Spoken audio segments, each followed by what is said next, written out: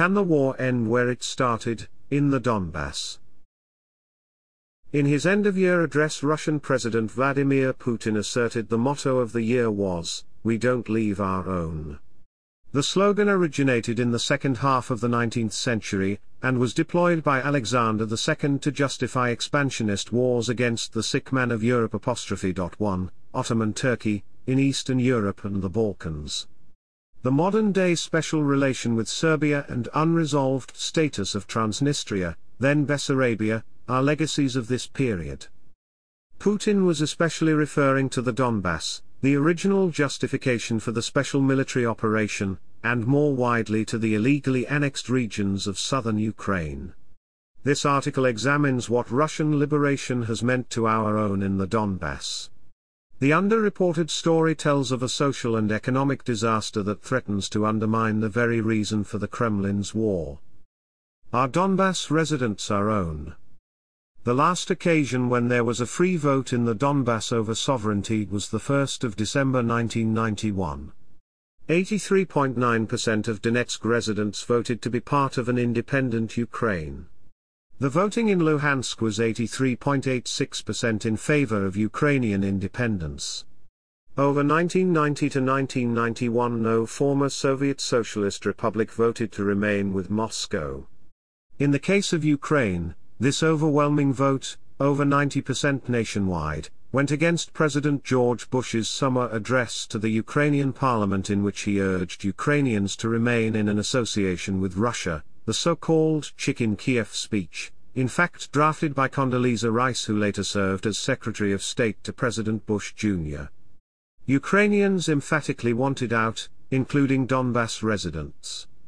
The exception was Crimea, where a small majority, 54%, voted for independence from a low turnout, just over 60%.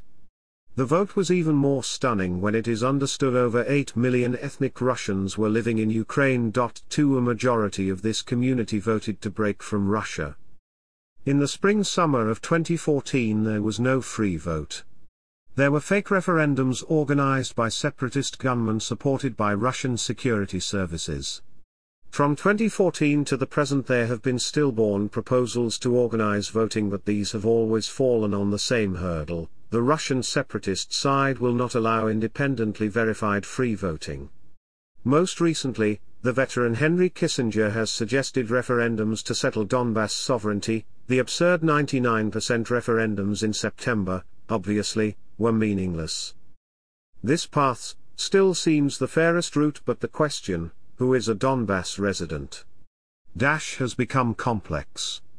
As at November 2017, the last available data, the UN had identified 1.8 million internally displaced and conflict-affected persons in Ukraine from the 2014-15 fighting.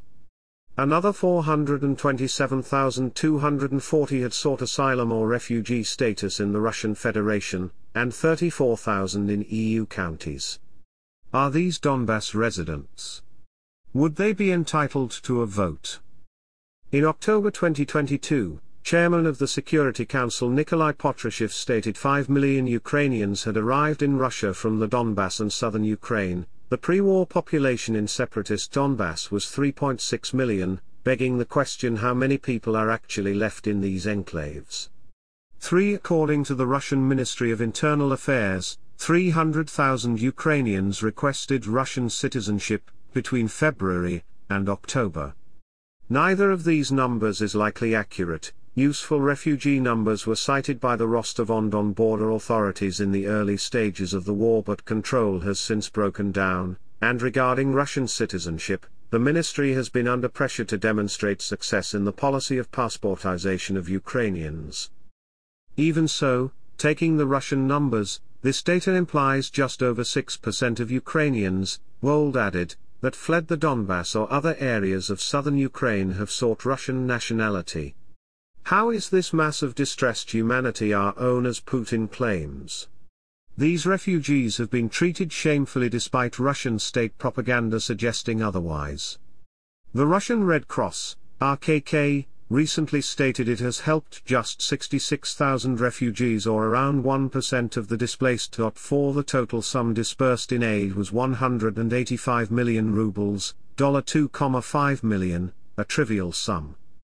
On the eve of the invasion, the Kremlin claimed 790,000 Donbass residents had taken Russian citizenship, to justify to a domestic audience the impending military action to protect our own. The number was almost certainly fiddled, and even if it were accurate, it would imply 3 out of 4 Donbass residents, Bold added, in the separatist enclaves were not our own but rather Ukrainian citizens, who had not chosen to take the Russian passport, Bold added.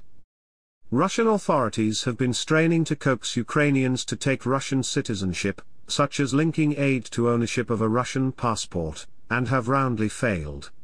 And following the waves of displacements caused by the invasion, if a referendum were held today, who would now count as a Donbass resident? All we can really assert is that since 1991, a majority of residents in the Donbass have not wished to be Russian, however much Putin claims he is liberating our own. They are peoples whose lives have been hijacked by pro-Russian gunmen who have created a hell. A last historical point may be made. Stalin deported Ukrainians from 2 regions in the 1920s-30s, Galicia, following the Molotov-Ribbentrop partition in 1939, and, yes, the Donbass.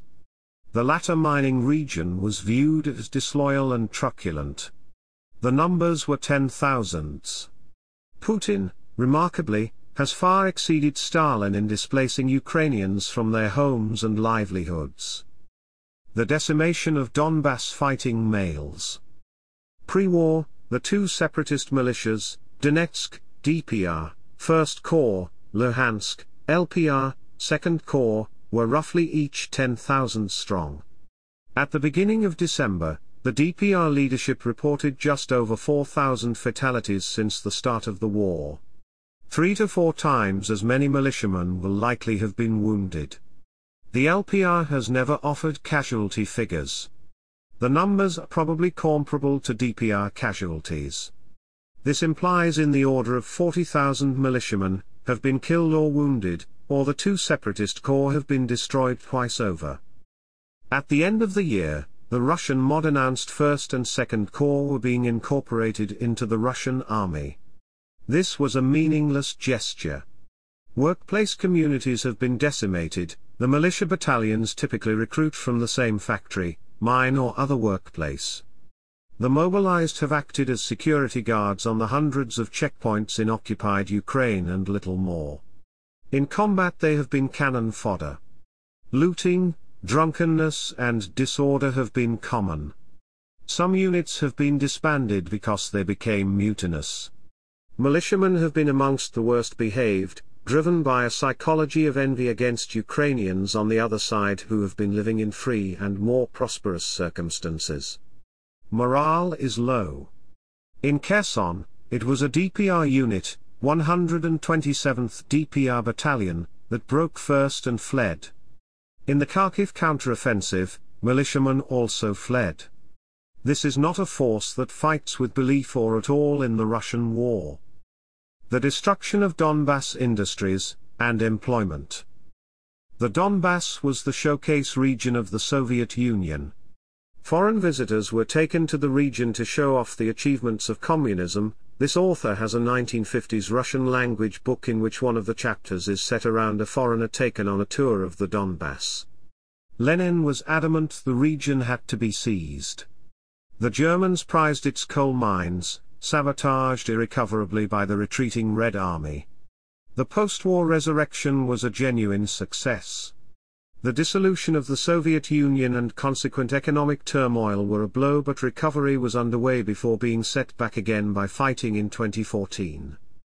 The Soviets viewed the Donbass as beating heart of communist industry source, Voennoye Obozonie. Even before the current war, the 2014-15 Russian intervention had provoked ruinous economic consequences in the separatist enclaves. Monthly salaries were $180, DPR, and $218, LPR, or poorer than any region in Russia, and almost the poorest in all Eurasia. Both enclaves were draining inhabitants, with the young leaving. What was the point of living in now dead backwaters controlled by Russia and with no future? Three main industries were present in the Donbass at the time of the invasion: mining, metallurgy and chemical. All three have been destroyed, raising the question, what jobs will the mobilized militiamen return to? The chemical hub centered on the Azot plant at Severodonetsk has stopped operating.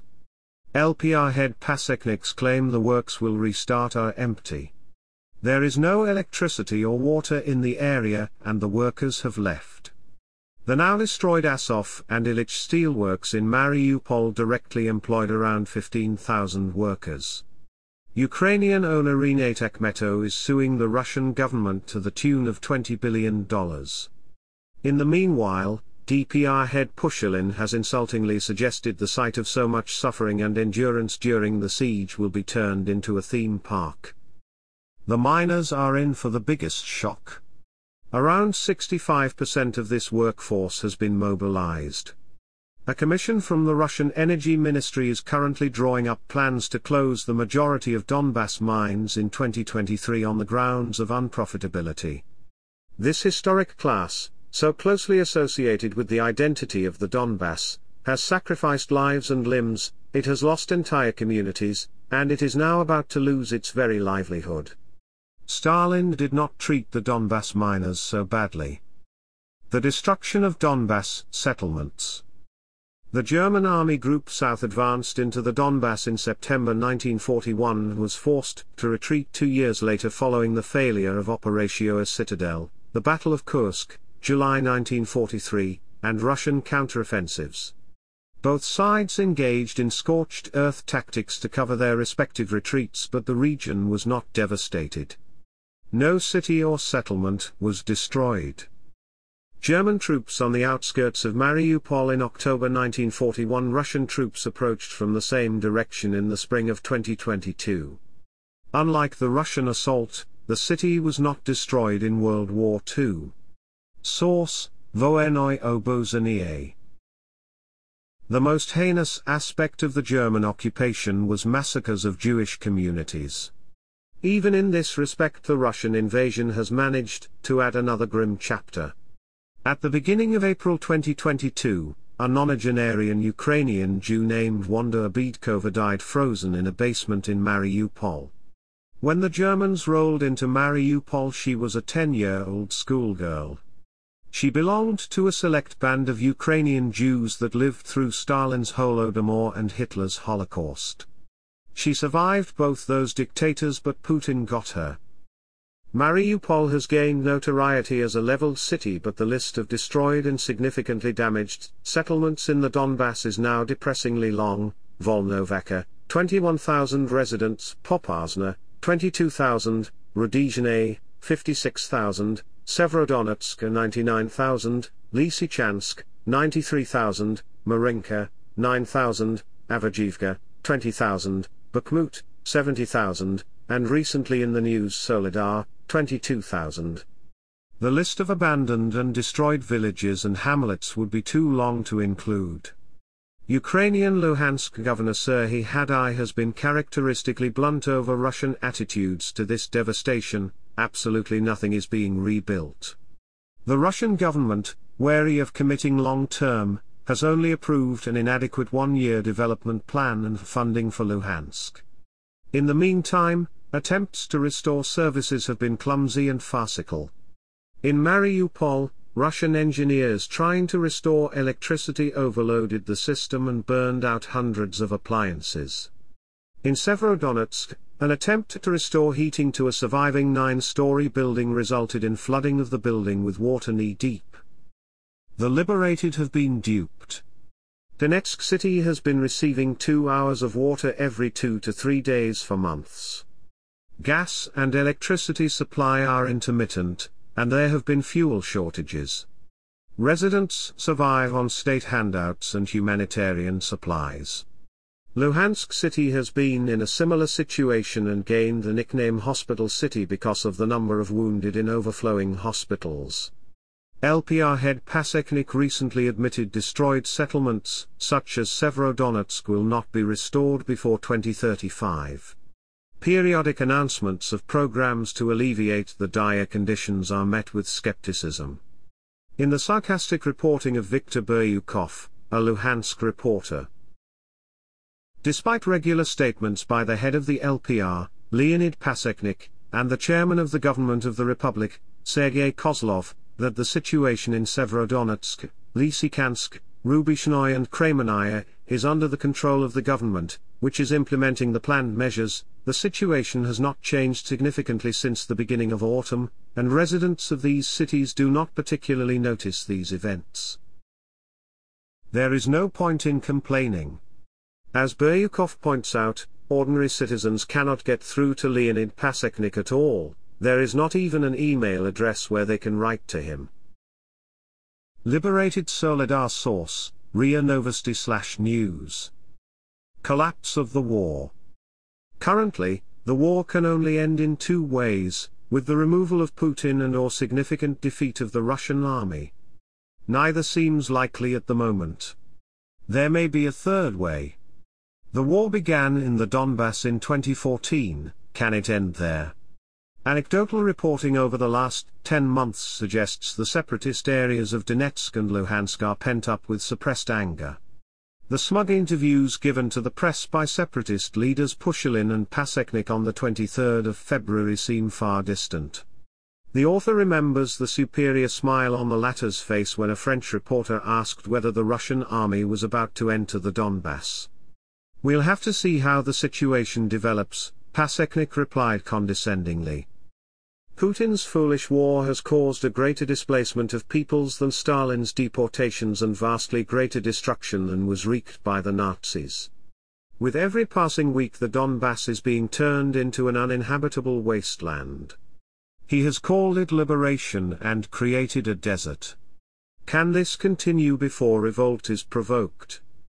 Cover photo. Link.